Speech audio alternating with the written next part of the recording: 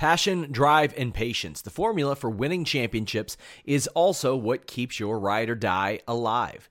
eBay Motors has everything you need to maintain your vehicle and level it up to peak performance. Superchargers, roof racks, exhaust kits, LED headlights, and more. Whether you're into speed, power, or style, eBay Motors has you covered. With over 122 million parts for your number one ride or die, you'll always find exactly what you're looking for. And with eBay Guaranteed Fit, your part is guaranteed to fit your ride every time or your money back. Because with eBay Motors, you're burning rubber, not cash. With all the parts you'll need at the prices you want, it's easy to make your car the MVP and bring home huge wins. Keep your ride or die alive at ebaymotors.com. Eligible items only. Exclusions apply.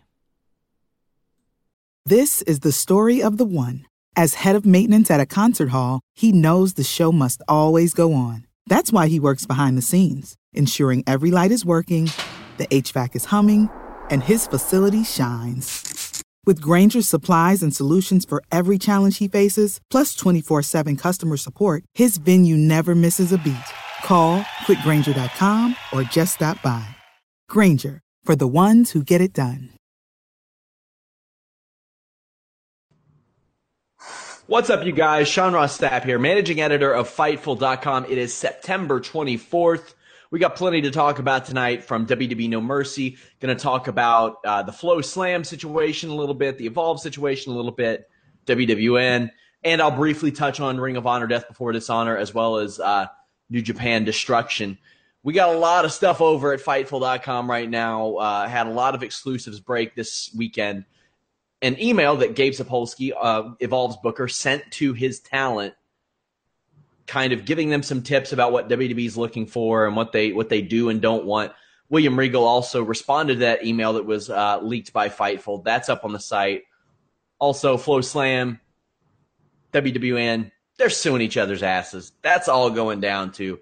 We got articles from our interview with Daivari and Ken Anderson, Frank Trigg, all kinds of stuff over there. Head over to Fightful.com.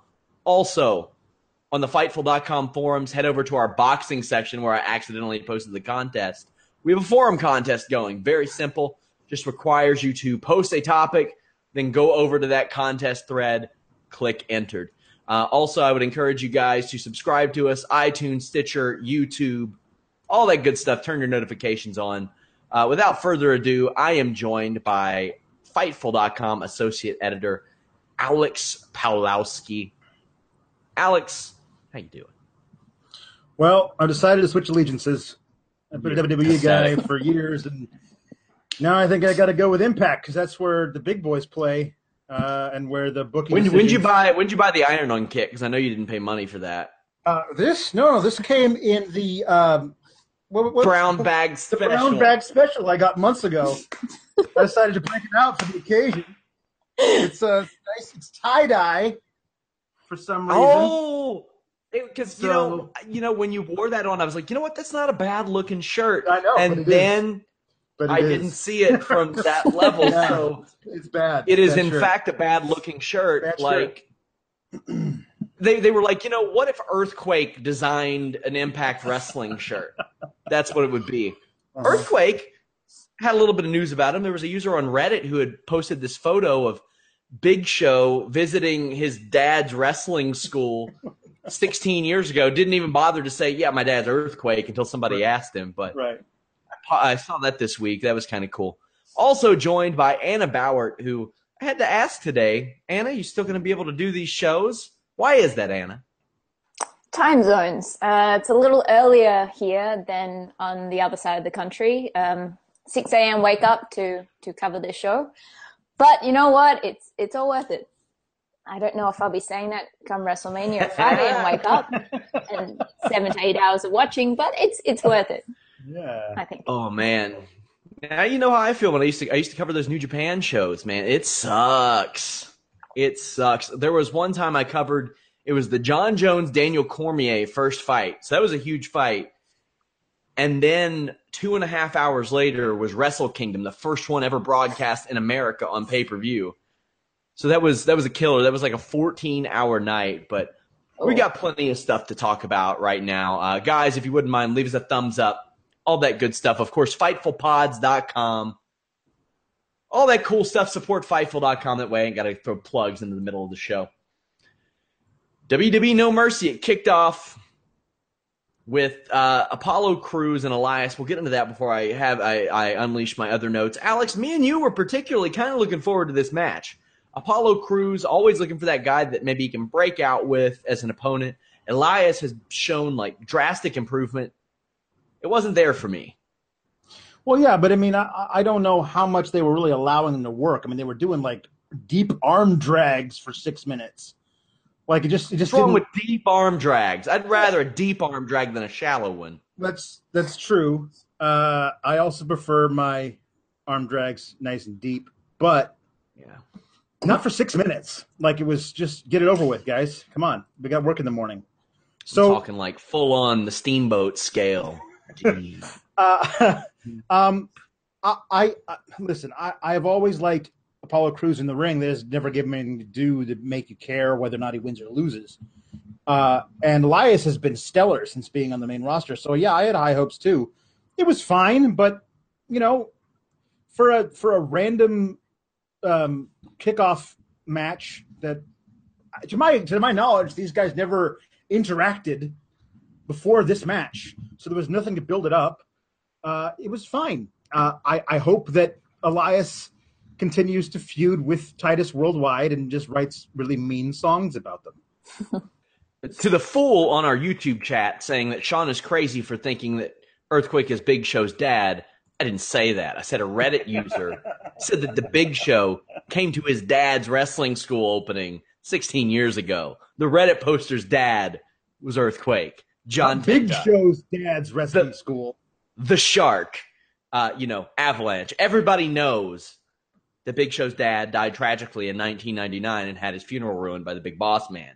Everybody knows that. Duh. Anna, what did you think about this kickoff match? Elias versus Apollo Crews. I thought it delivered for the spot it was given. These two guys, they're slowly, Elias, they're slowly building up. Apollo has always delivered athletically and technically in the ring. With Titus Worldwide, he's now got a bit more of a personality to work with. And of course, I want to see more for these guys, but I think given the spot that they were in, it's kind of a perfect place for them to be right now and to hopefully build upon. I don't know if that's the case for Apollo, but definitely for Elias.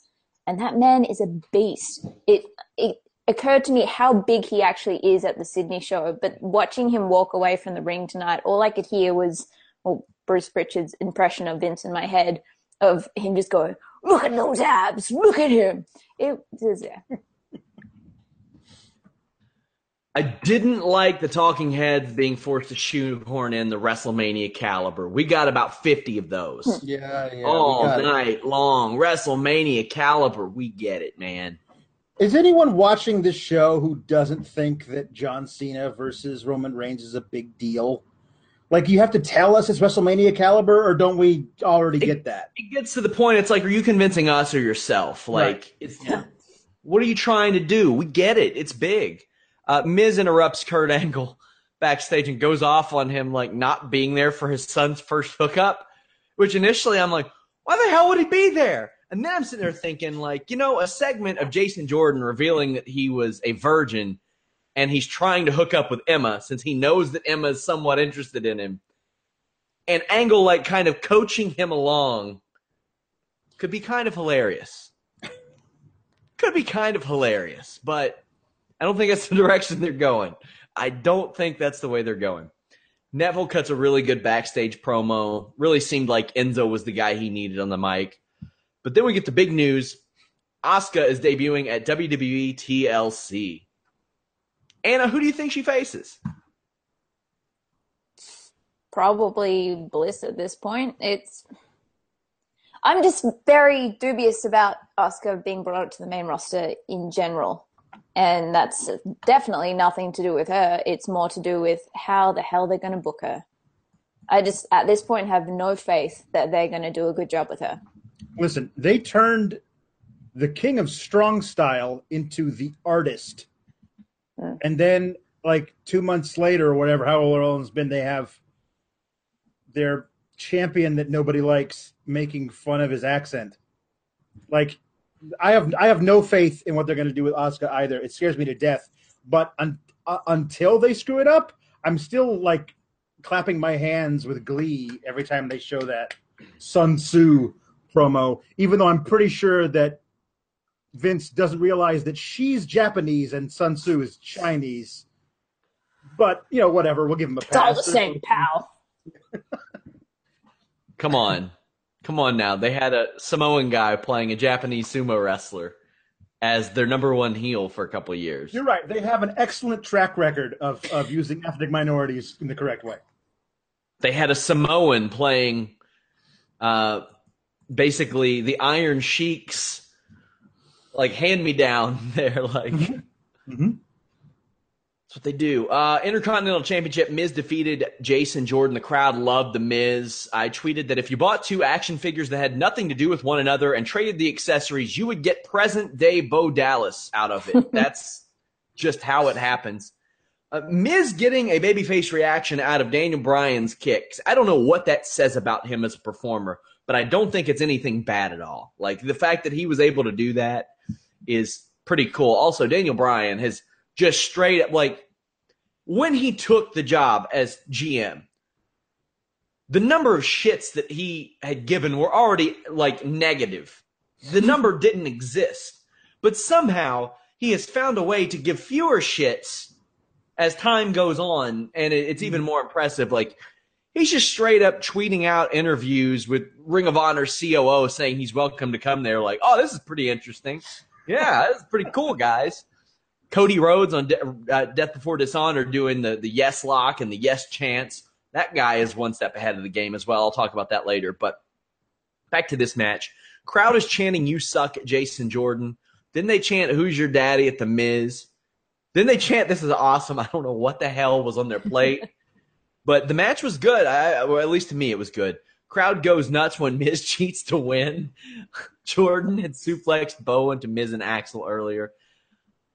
And I really like their work together. I really enjoyed all of Jason Jordan's work over the past month until he opens his mouth. Yeah. Well, this match, they actually did a lot of these spots at the Sydney show, which maybe that kind of left me with the impression of, I love Miz in ring and I absolutely love where he's gotten, but it has gotten to the point where it's like, okay, well, I want to see a new twist on this now. Like, you're going to cheat, cool, but something else. And I just have that impression, though, because this was basically the match we saw in Sydney, first half of it. Yeah, Jason Jordan, he's so technically sound and athletically impressive that he's in the position where he could go either way with face or heel.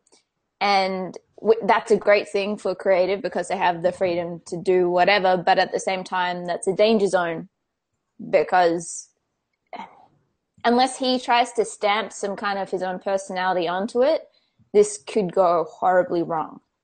There were a couple of, I don't even know if you guys would get this, Wazar references. It's like very hype bros-esque. He's been hanging around with Mojo for too long. And they were over the top, but I liked it because it was some form of personality coming out that wasn't just handed to him as your Kurt Angle's son all of a sudden. Sure. Do you think that they thought that they could just be like, here's a stamp, you're Kurt Angle's son, you're going to be over? Or do you think that they expected these trials and tribulations for the guy? I think so. I think they just wanted to see where this was going to go. Because so far in the booking, nothing really says we are definitely going in this direction with him. And that promo at the end was not, like, the whole face heel thing has become really blurred recently anyway, but that was definitely not straight up face. And the crowd reactions as well. They had that spot in Sydney where they were chanting, "Who's your daddy?" And then Miz got on the mic and was like, "Are you saying that to me or to Jason Jordan?" And then he said, "Or to Bo Dallas," and the crowd still cheered. But it actually did get to the point where I was like, okay, I actually don't know who you're cheering at now, if you like them or not, because a second ago you're saying Miz sucks, now you're saying go Miz, who's your daddy? But aside from all that, I thought it was a really great match and a good way to start the show. And I wish the show continued like this. Listen, you screwed the pooch on this kid, and it's not his fault. It's not his fault. Like I said this last week or on the Raw podcast. If you just have like Daniel Bryan say, okay, we're going to trade you. We want this thing, and you can pick anybody. He says, I want Jason Jordan, and Daniel Bryan's like, Jason Jordan over everybody? Yeah. Why? He reminds me of me. And from then on, you just have Kurt Angle obsessively mentoring Jason Jordan. Like, we don't know why. Jason doesn't know why. And he can either get over as a heel because, he's resentful of this thing, or he goes along with it and becomes a civvy. He's more like a surrogate son than a, whoops, I got a black kid now. That's not going to work out. Like, the audience is not going to take that well. Like, that's not obviously how I see it, but that's how too many people on social media are presenting it. And listen, like, he's so great in the ring. And I have a friend who was in the arena. He says that 90% of the cheers were for the Miz. And the Miz is like the ultimate heel. He cheats to win. He's despicable. There's nothing. There's plenty of coming back from this. I thought it was going to start with that promo, but it didn't. Exactly. Like, there's no word. I don't know what you say. It was there. It was there on a silver platter. And he says, people come out here and they say, Kurt Angle, you suck. Well, Miz, I think you're the one who sucks. And I was like, oh, where's this going? Then he walked away. Yeah. I was like, the thing is that going nowhere. Because I heard the "you suck" chants aimed at Jason, and not ironically in a loving way. So That's I thought, though. with it. Right, exactly. I thought he was going to come out and say, my dad comes out here and you chant "you suck." Everyone can tell you really love him. But when you say it to me, it sounds serious. Do you know what I say to you guys? You suck. I think he should be delusional and pretend like they affectionately like him, too. That's another thing. Anything better. But just saying, hey, Miz, you're the one who sucks. That's not. I know you guys are doing it because you love me. One of those. Finn Balor defeated Bray Wyatt. I really, really like this match. But let's talk about the real story of the match. Anna, Finn Balor's new gear. What'd you think? It was the talk of the show. Balor Club is now sponsored by 50 Shades of Grey. I didn't have a problem with it. Yeah. I liked it. Everybody's wearing black. Good for him. We knew Balor wasn't losing with that new gear, though, Alex. Come on now. He certainly was not. Nope. So Bray attacks. The medical team tried to carry Balor off. You all know the drill. In the ring, it starts off with the Sister Abigail reversal. Wyatt gets a superplex. I'll say this, WWE's production doesn't do Finn Balor's offense any favors. As I've mentioned a million times, it's all kicks. And for them being all kicks, he does the kicks very good. He does not need camera trickery to make it look good. He knows how to kick a guy. I do not understand, Alex, why did Finn Balor jump off of the top rope because of the crab walk? I'm not in the habit of stomping crabs if I see them out on the beach, but I get the feeling you could do it. Yeah. So we've already seen Finn no-sell the, spooky spider exorcist walk. But that was when he was painted up like the demon. So the demon's not afraid of it, Sean, but the man is afraid of it because the man thinks it's haunted. And there might be ghosts in the crabs. So, I just don't understand. His face up on the top rope of. He should start doing the it dance that I've seen everywhere on Twitter this weekend. It was ridiculous that he reacted that way to the crab walk. He should have no-sold it up there saying, I know that's not real. You're just bridging. Hooray for the bridge. That's pretty good for a dude your size. But guess what? I'm going to stomp you while you're doing that. Like, give him the coup de grace while he's in there, then count him the 1, 2, 3. You're already burying Wyatt by having him come out, challenge somebody to a match because they're not what they say they are, man, and then lose. So what does it matter anymore? There was rumors going around that Harper and Rowan were going to show up. Nah.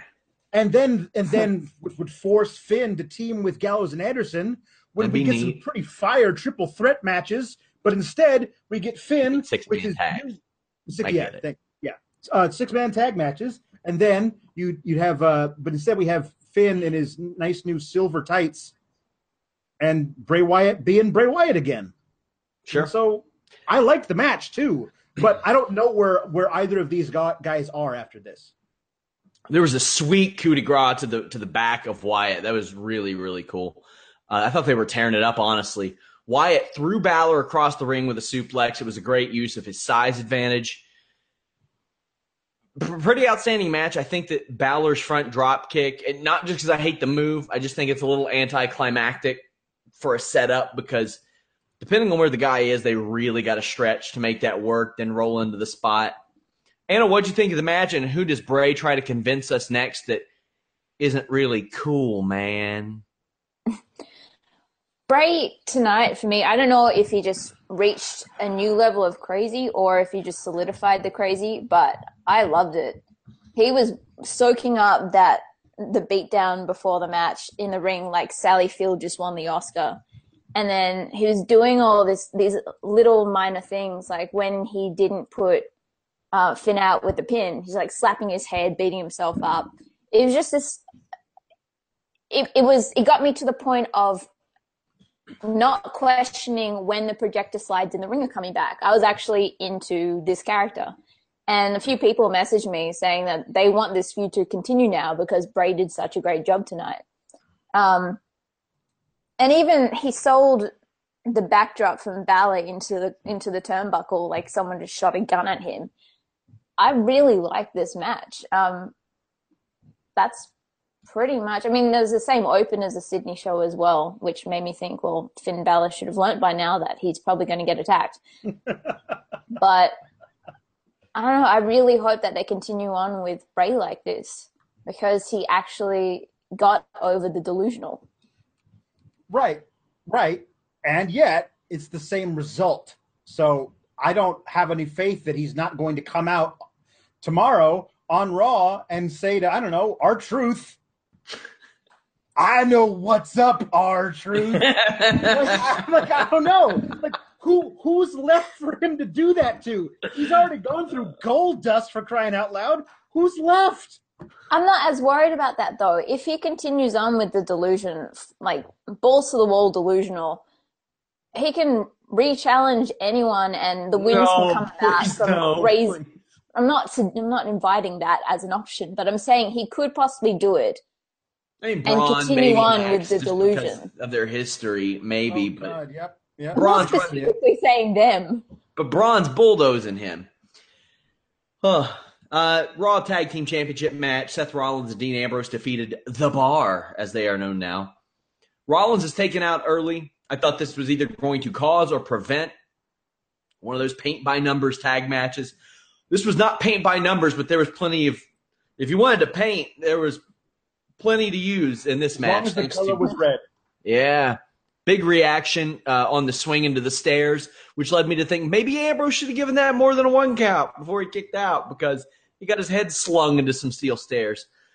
Cesaro gets catapulted, and he goes over the buckle, over the actual turnbuckle that keeps it held, and then smashes into the post and busts his shit all up. I mean, all over the place. Mm-hmm.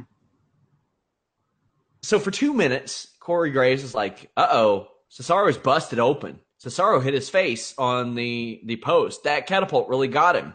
Man, I hope he's okay. Look at him bleed. Damn, his mouth is busted open. You know, maybe we should get somebody out here to check on this cut in Cesaro's mouth. And then Michael Cole goes, oh, wow, look what Rollins did to Cesaro.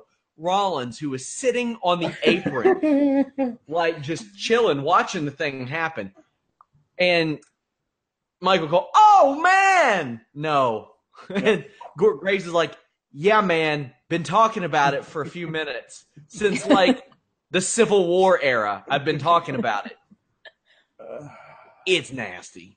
Alex, your thoughts when that happened? Cesaro didn't give a damn, even though he did look a little loopy. Yeah.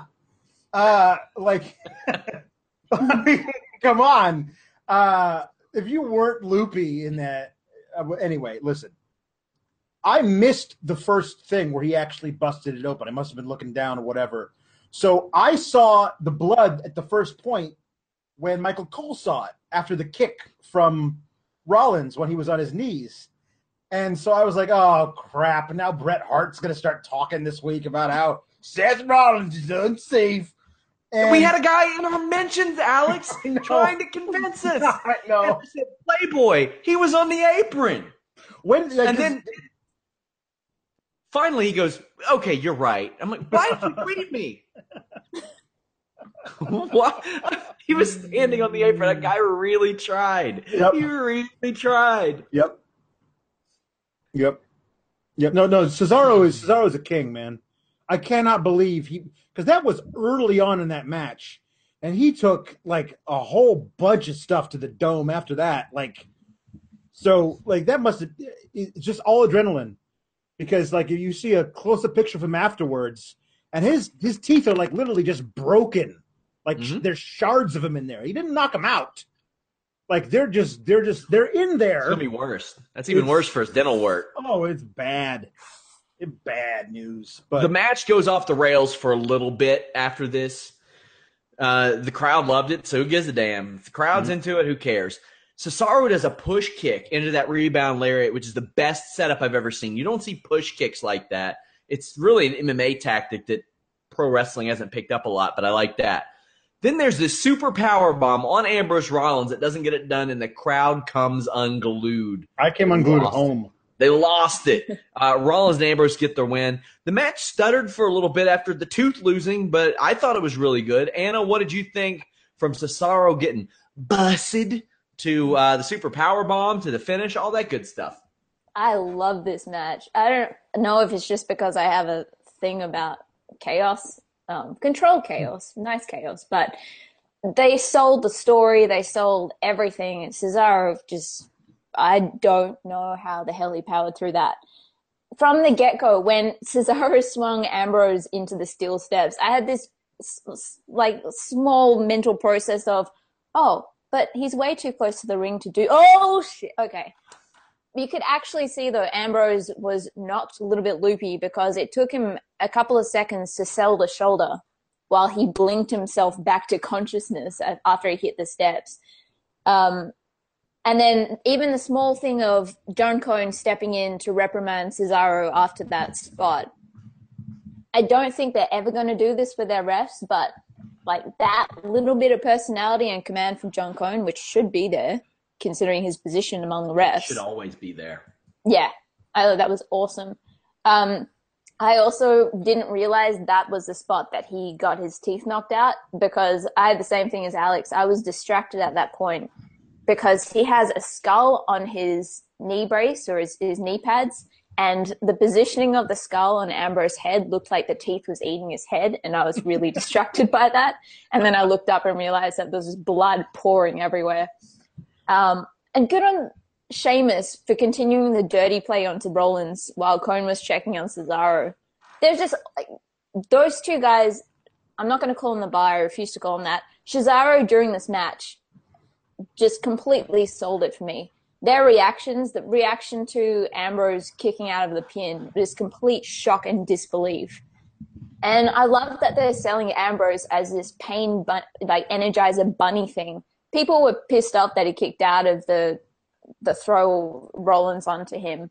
But yeah, they kind of set that up enough times that if anyone was to do that, Ambrose could do that, because he's, to go with the crazy Ambrose, which he's been more like a quirky uncle recently, but that part is still there, that in the realm of,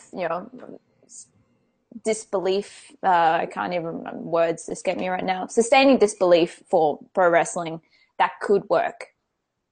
And Cesaro, man, every match, I just expect them to bring it and it to be hard hitting, and that was literally hard hitting, and hats off. Alex, your thoughts? Yeah, I'm a little pissed at Ambrose for kicking out. I just don't think that's a move that anyone should kick out of. I agree. Like, you know what I mean? Like if you have that move, going from also like Rollins clambering up to try and do the Frankensteiner onto Cesaro, Cesaro stopping it, white noise, powerbomb onto the dude who just took the white noise. That guy who got powerbombed onto gets pinned. That's it. Like, so if you have that, if you figured out you guys can do that, save it for a time when that guy gets to take the pin in the match. Authors of Pain almost killed a man with that move, not off the second rope. Right. So that's the thing that I was like, especially because obviously Rollins and Ambrose were booked to win this match. That's just a move that you just don't do unless that pin gets broken up by somebody else. But you never get that can't get kicked out of. That was the craziest kick out I've seen in forever. I get what you're saying. I've been watching a lot of Indies matches this weekend, so I'm kind of used to that now. That's where my mind is. And I think that's a lot of people's problem with the Indies, is that people have that kind of stuff done to them and then kick out. And it's like, oh, okay, well, you're invincible. I did like the Young Bucks' response to that one time. They said, maybe we're just tougher than everybody else. Which I thought was phenomenal. I thought that was a great one. But yeah, this match totally delivered like I thought it would. I thought these guys were going to be super great together, and they were great together at SummerSlam too. I don't know. I mean, there's no other tag teams on Raw, so we're probably getting these guys in a TLC match, or there's the thing going around that they're going to bring back. They're actually going to reunite the whole gang. The Shield's getting back together, so. The rumor, yeah. Rumor. That because rumor. Lately people have been doing that thing where they say, as reported on the Fightful podcast. No, rumor. Yeah. I can't wait till they start doing that on the List and Your Boy on Wednesdays at 3 p.m. Eastern, where somebody messes it up and they're like, coming to Raw is some woman who runs yard to yard taking dumps. And I'm like, that's not what we said. Come on now. Sometimes we mix the news stories with the wrestling stories there. I'm waiting for that one to happen. By the way, guys, tune into the List and Your Boy Wednesdays at 3 for more of that. For all your mad pooping news. The next match was my match of the night, actually. The Raw Women's Championship. Alexa Bliss defeated Bayley, Nia Jax, Emma, Sasha Banks. Emma is going to have an album full of her themes by the end of the year. I think she's on like 5 now. Lots of new gear here. I really liked where they did the in-ring entrances or introductions, and then they all did like their signature poses there too. That was kind of cool. That was a new touch. I was hoping for an Emma win, and then I was wanting her to immediately lose to Asuka at TLC under the guise that Asuka had negotiated in a title match, because why the hell wouldn't she have? Like, how couldn't she have? And then you could maybe even play that into SmackDown, where maybe they weren't willing to do that because, Daniel Bryan is the work ethic guy. Like, we don't hand anybody title shots, and maybe that causes a little bit of conflict here and there. Shane McMahon's on edge worrying about Kevin Owens. They have a little disagreement. You could really have played that up, but we'll see.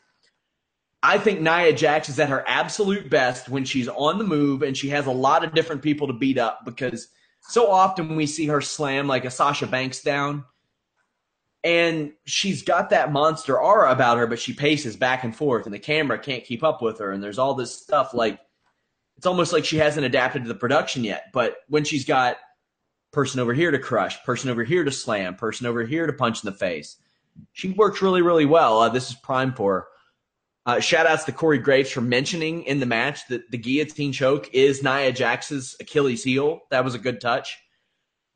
Sasha and Emma threw some duty-looking punches at each When you need mealtime inspiration, it's worth shopping Kroger, where you'll find over 30,000 mouth-watering choices that excite your inner foodie. And no matter what tasty choice you make, you'll enjoy our everyday low prices, plus extra ways to save, like digital coupons worth over $600 each week. You can also save up to $1 off per gallon at the pump with fuel points. More savings and more inspiring flavors make shopping Kroger worth it every time. Kroger, fresh for everyone. Fuel restrictions apply. And really, that was the only bad thing I saw about the match. I thought it worked really well, spot after spot, which is what you would have if 5 people were fighting each other. The craziest spot, without a doubt, is when they turned Nia Jax into a goddamn lawn chair onto the outside and folded her up where her ankles were like touching her corneas. This is a powerbomb off the apron. Anna, your reaction to that spot? Yeah. Look, I was just happy that for once Nia Jax is the one being ragdolled around a little bit. It was just a nice, a balance of things. I really loved the 2 spots where all the women had to get in to get her out. They did one of them at the Sydney show, and the collaboration, the way it's choreographed, it all works perfectly, and that builds her up extremely, and that's the only way that they could do it. And then she did one herself when she missed someone in the corner and hit the turnbuckle and then kind of just flopped out of the ring, and that was the one I actually thought she died on. I like this match a lot, and I'm really glad that Bliss retained, because I don't mind the hot potatoing of it, of all these titles, but it does get to the point where it's like, okay, let's change the tide up a little bit. Let's run with this. So hopefully she will keep this for a while, and at least until Asuka comes along. To me, the hot potatoing was the Charlotte and Sasha Banks story, and I loved that because any week that it happened, you knew they could beat each other any given night. And I thought that was kind of cool. Alex, what'd you think of the Raw Women's Championship match? Match tonight for me too. These girls put everything into this. I mean, I don't know if they were aware. They had to have been of the crap that was going on Twitter today with certain people who I won't name, who was saying awful things about. Going to be named by anybody any longer. Nope. But yeah, the thing that I will say is that there are a lot of people who still think that women's wrestling, they don't like watching it. They don't think these women belong. To them, I say get out, because it's 2017 now. And these women proved they belong today. They were all excellent, all of them. The spot you mentioned, Nia Jax being powerbombed off the apron, that was really well put together, excellently sold. I tweeted out, "Yo, Nia dead," like that was ridiculous. When she took that, everything was really, really well put together.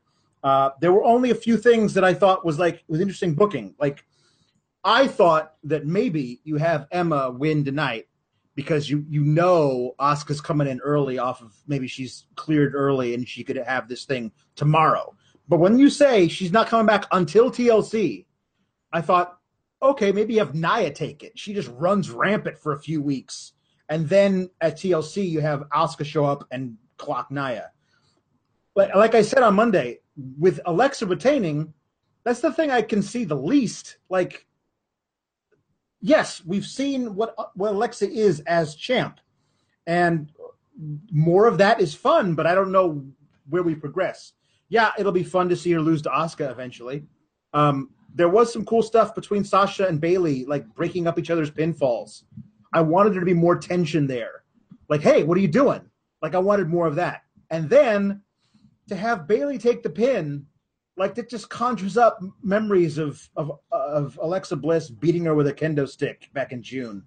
Like, it conjures up memories of Bayley just being this, the punching bag. And I just don't know how to book her right.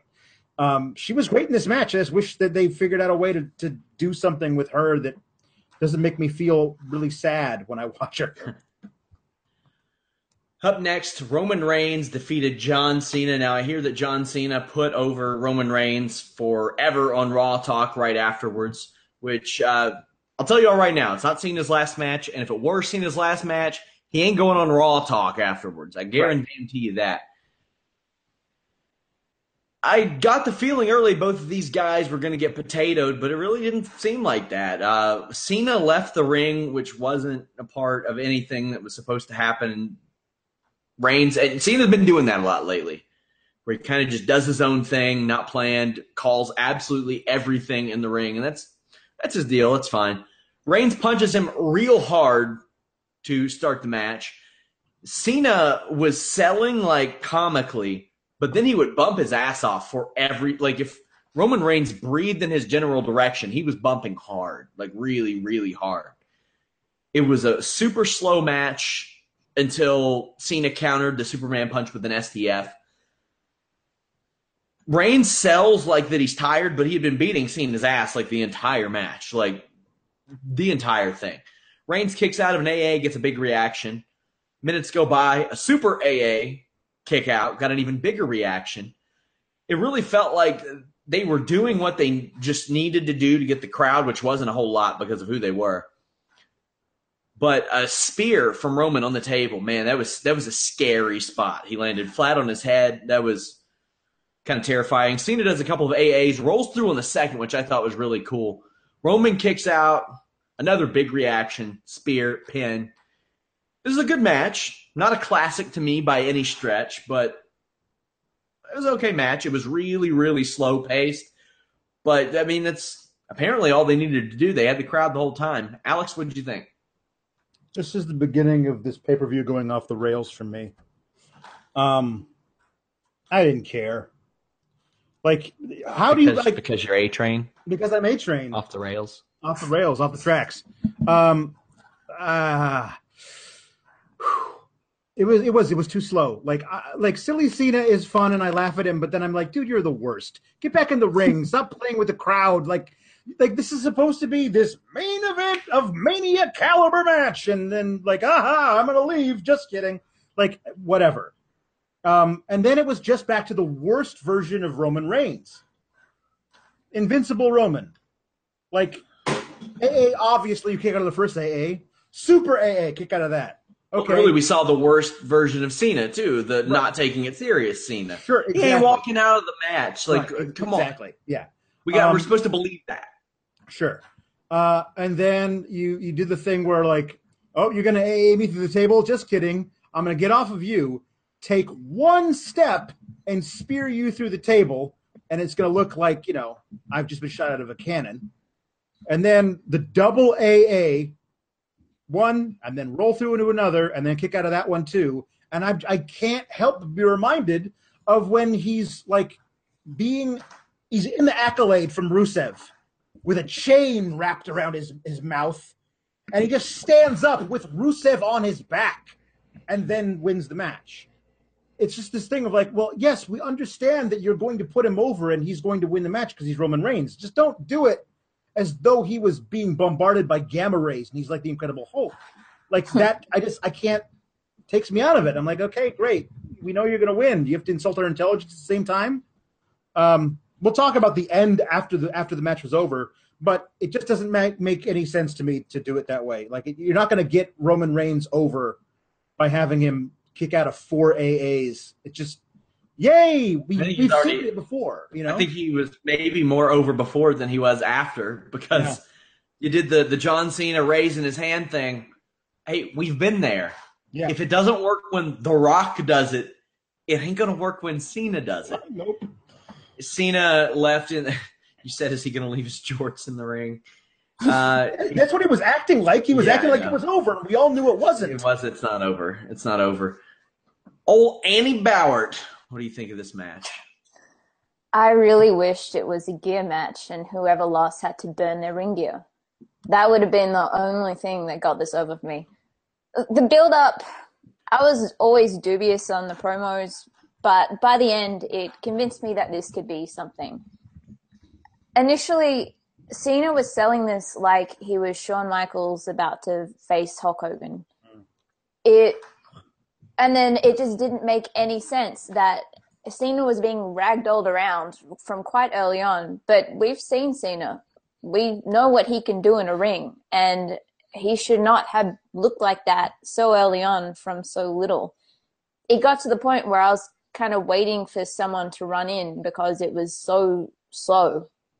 And it just didn't really make any sense. Part of me was thinking, okay, well, is this the kids' match? Especially given at the end he went out and gave that little boy his armband and everything. But even that doesn't make sense. It just, they went backwards. Reigns was actually kind of getting over with those promos. And he was still doing it slightly in the ring when Cena was lying there on the ground doing absolutely nothing because apparently he didn't get enough sleep the night before. But Reigns is there kind of dragging him verbally, just looking down at him like, oh, where's your mic now? Which is all great, except we could barely hear that. The crowd definitely couldn't hear that. Like, that is the stuff that will get this guy over, not him kicking out of a super AA or, double AA. It's just... I listened to John Cena on Edge and Christian show, which we got stories up on all week, saying the amount of complacency is astounding. And I'm like, really? Is it? Is it astounding? Because I don't know that it is. Like, I see super talented people like Rusev who are being talented and entertaining on social media and stepping out. I'm seeing Sasha Banks speak out repeatedly in interviews, like over and over and over again. I'm seeing Daniel Bryan speak out over and over again in interviews. I think that he has a warped perception. And okay, so when I did research for the Muhammad Hassan story, there was a funny story that I was told about Kurt Angle. Kurt Angle sometimes wouldn't realize, hey, I'm Kurt Angle, Olympic gold medalist, one of the greatest wrestlers in the entire world.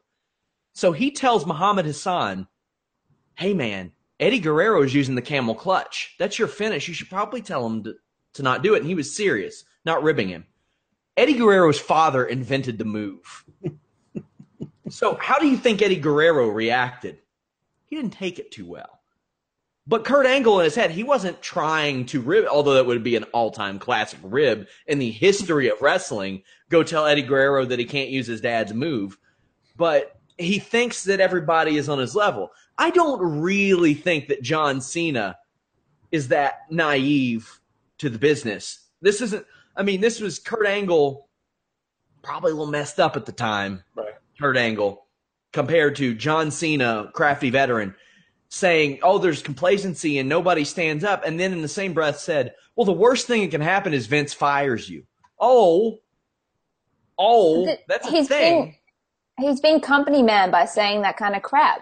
Look at what they just did with the cruiserweights, that entire division, and Enzo goes over.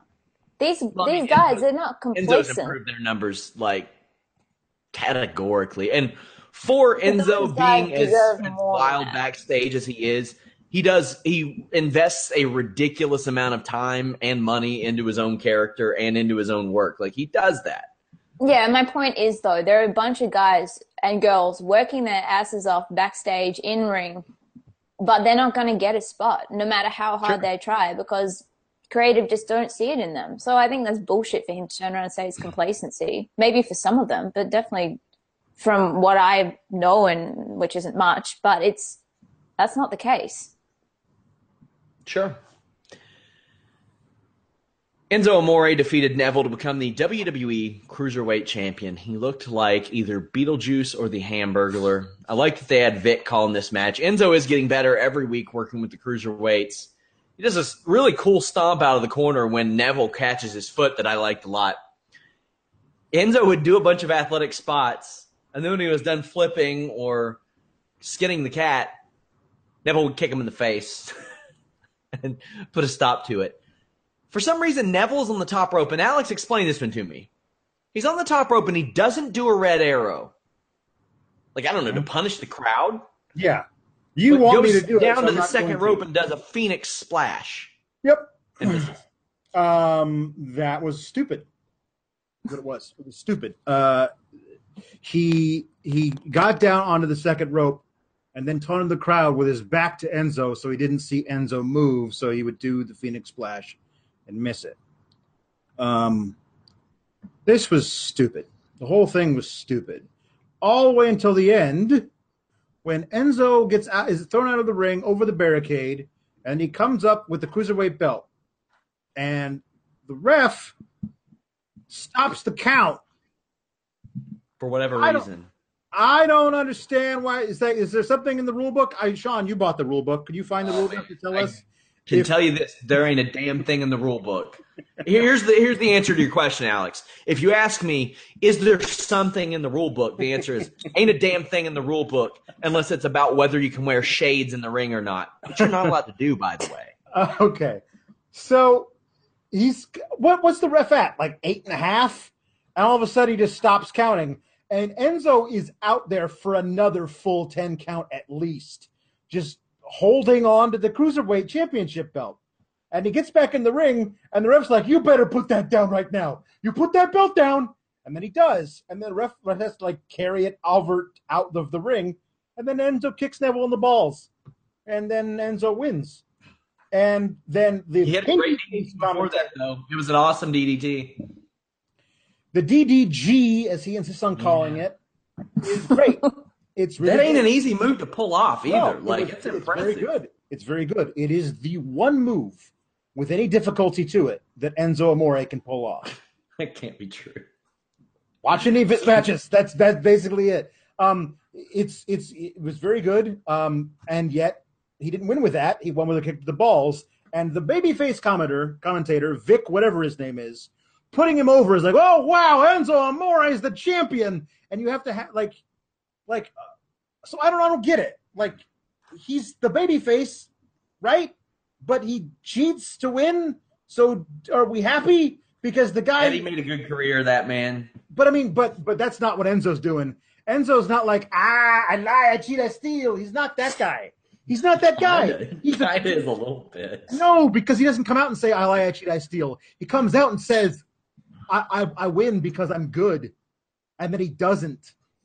Because to be honest, if I left my cell phone backstage, I wouldn't doubt that I would come back and he'd have a USB plugged up to his laptop going through all my shit. Right. That's how I take him as a character. Anna, your thoughts on the Cruiserweight title match? Yeah.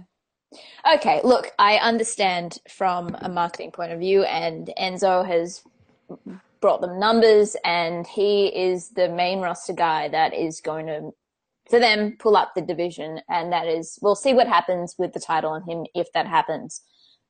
But having watched 205 from the beginning and knowing what those guys on that roster can do, this is frustrating as hell.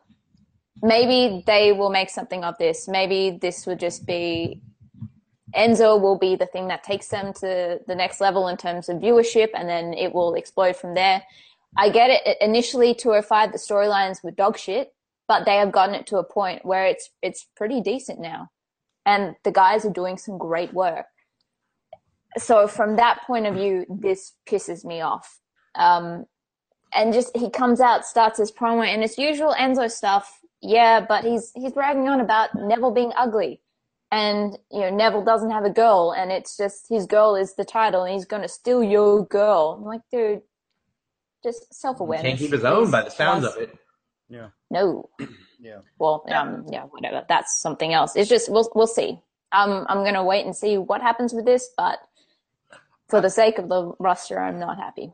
I think the way to distill my frustration with this goes back to the fact that this division came out of the Cruiserweight Classic, which is still, to this day, my favorite piece of anything the WWE has ever done. I loved the Cruiserweight Classic. And it was all based on which guy is better in the ring. And now it's come down to this dude who sucks in the ring and comes out and says, "Hey, you're ugly." And then he wins. That's not what I loved about 205 Live from the very beginning, and that's why I'm kind of like, gosh, this is not for me anymore. This used to be a show for me. It's not a show for me anymore, and that's kind of sad. In a selfish way. Well, it's gone from Neville versus Aries matches to this. And it is something completely different than what they've been selling us since the beginning. If we never get our Neville versus Cedric for the belt match, or our Neville versus Mustafa Ali for the belt match, because now we got to have Enzo Amore kick Cedric in the balls next month, like, I'm going to be so pissed. Braun Strowman defeated by Brock Lesnar in a WWE Universal Championship match. This was underwhelming to me. Yes, people have stuffed Brock Lesnar's takedowns before, and it would have meant a lot more had Corey Graves not 3 matches before said, Bayley just stuffed Nia Jackson's takedown. Bummer. I thought tonight was the night to make Braun the champ. He took a German suplex, no-selled it, choke slammed, and power slammed Lesnar for 2. Lesnar being able to do a standing guard with a double wrist lock makes Strowman even more horrifying, but what was particularly horrifying was the ref not saying, hey, that's a rope break. Yep. Because he's holding on to the rope. Few power slams and a lazy pin from Braun, but this, it was an unusually lazy pin by Braun. He looked and said, Brock, you're probably not where you're supposed to be. What are you doing? Because it looked like something missed here. Now, I'm not going to say this for sure, but what it looked like was Brock was probably supposed to roll towards the ropes to avoid having to eat the pin. And Braun rolled over onto him and was probably like, hey, man, you got to kick out. By the way, it's time for the finish. Let's go home. That's what happened. Braun gets over by tearing shit up. There was not shit to tear up here. Anna, what'd you think about the decision to put Brock over and the match itself? I didn't think Braun was winning the belt, but I thought it would be a DQ finish. This was in the second match tonight where the story that they told in the ring did not match the promos leading up to it. It's WrestleMania caliber. But don't sell it like that as well. That was, that's my issue with calling it that repeatedly because, well, it wasn't. Both of them weren't. And this was it really does feel like something went wrong because it was kind of like, oh, and now it's done. This was not the Braun Strowman match that we have come to know. This is not a Brock Lesnar match that we come to know. And what they set up at the last pay-per-view and all those promos in between, this should have been epic. This should have been Alex and I sitting here with tears streaming down our face at how beautiful it was. But this was so underwhelming, and just the only saving grace for me from this was Heyman selling at ringside that Brock's entire career was dependent on this match. That's the only real thing I got from this. I don't know if it did too much damage to Strowman, but it just didn't really do anything for anyone. Alex. What a fucking waste this match was. They're going to get us demonetized. Don't say that. Okay, what a terrible waste this was. Gosh, I was so excited for this match. And it was started out really hot, I love that thing Booker T says. We're less than a minute into this match and Brock is already on plan C. That's how you sell this thing. And I was like, great, now I want to see what this is. And if plan C was the Kimura, that's excellent. That's a cool thing to do. But as soon as Braun reaches for that rope and grabs it while he's standing, and the ref doesn't do anything, and Braun just stands there holding the rope, and none of the commentators say anything about it, I'm like, now you guys have screwed up. You've screwed up. Either Braun wasn't supposed to go for the ropes that way, or he wasn't. Obviously, but to the layman watching at home, who says every time somebody grabs a rope, isn't that a rope break? And nobody says anything? We're all going, what's going on? This is all stupid. So that's fine. You want to sell that hurt arm? They could have even said that's his surgically repaired elbow. They could have given it that kind of a thing. But they didn't. Not that I heard. And then he gets German suplex a bunch of times, which is, Brock spamming the German suplex thing is the thing that people who hate him love to hate on. And then you gave them that so they could hate on this match. That was a really smart thing for you to do. And then, Brock gets a couple of power slams, the lazy pinfall like you called, and then boom, 1 F5, it's over. And I'm thinking, is that it? I actually left the room to go fill my water bottle for our little discussion here because I thought there was at least 5 minutes left in this match. While I was out of the room for 30 seconds, it ended. And I was like, what? And I went back, rewatched, we wound and saw it, and I was like, that was it? And then you have Braun roll out of the ring, forlorn and sad and broken.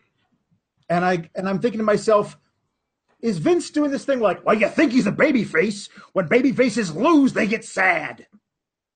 And that's like, yeah, but not this guy. Not this guy. Like to me, they've done damage to Braun now. Because I'm not. I don't think so. Roman Reigns beat him, and he was all right. No, but Roman Reigns beat him because he took a flying leap off the top rope and landed wrong.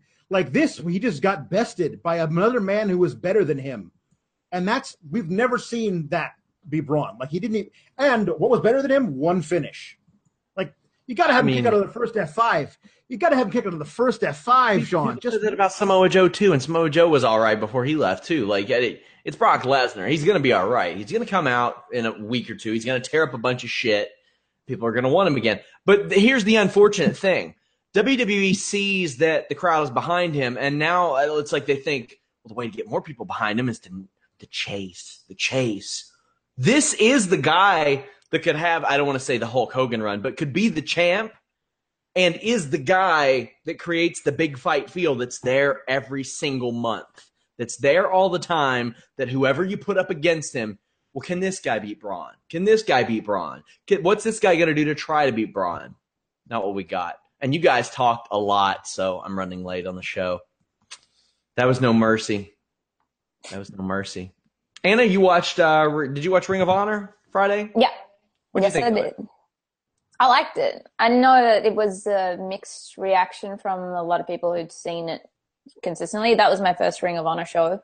Yeah. And yeah, there was it was a mixed card. But the matches that delivered. Young versus Jay Lethal.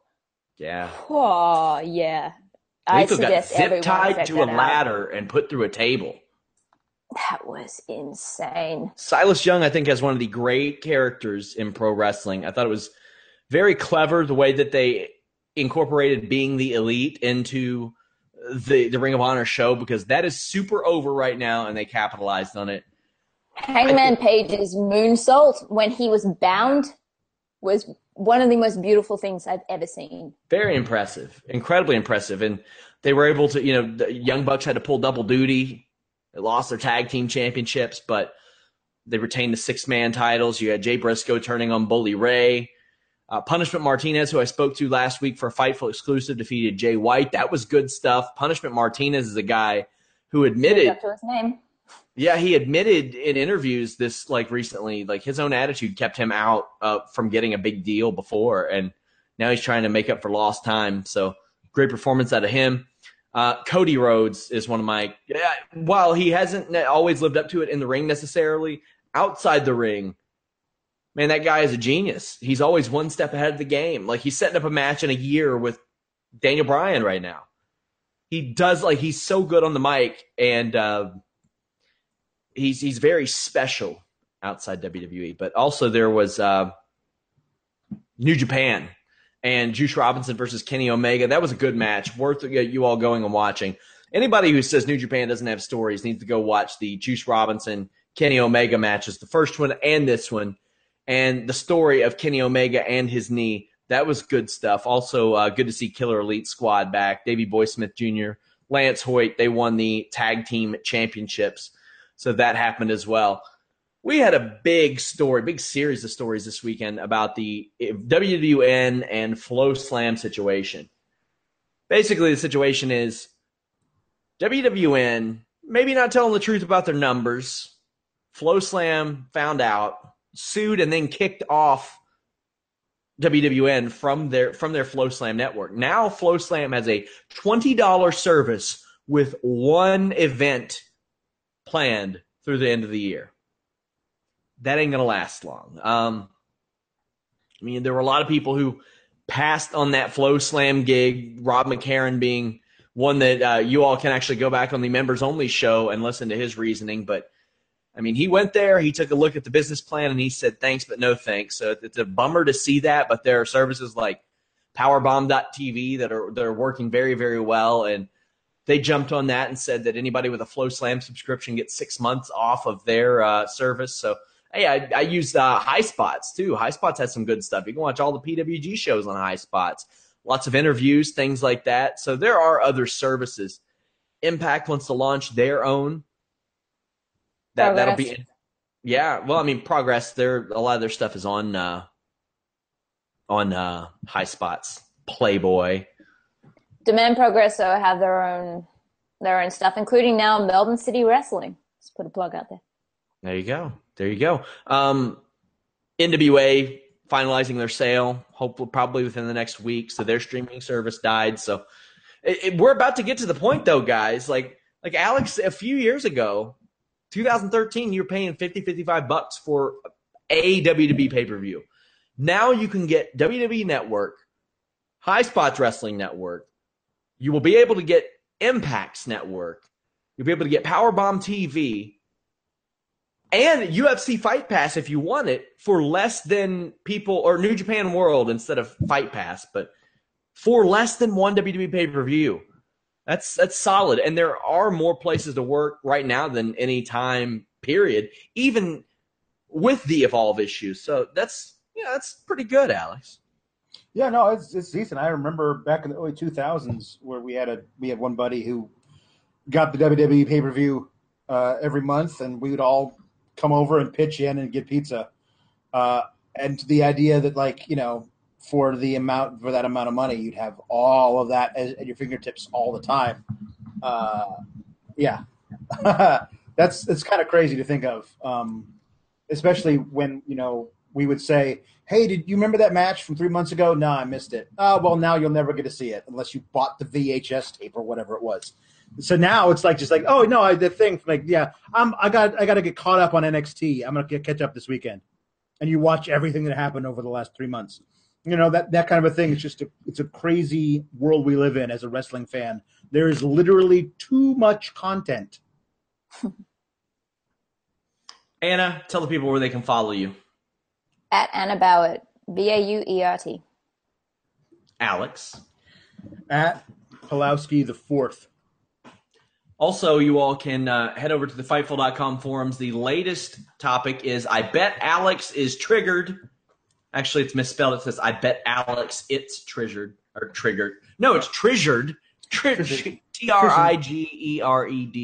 Triggered. Triggered. Come on, Alan. Alan, come on, man. Head over there.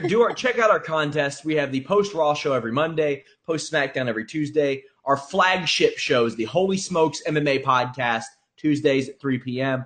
The List and Your Boy, Wednesdays at 3 p.m. If you all haven't checked out the Holy Smokes MMA podcast, even if you're not an MMA fan, give it a shot. We interact heavily there. We did a show last night covering UFC Japan and Bellator 183. My mic had a little issue, but it's still worth a listen.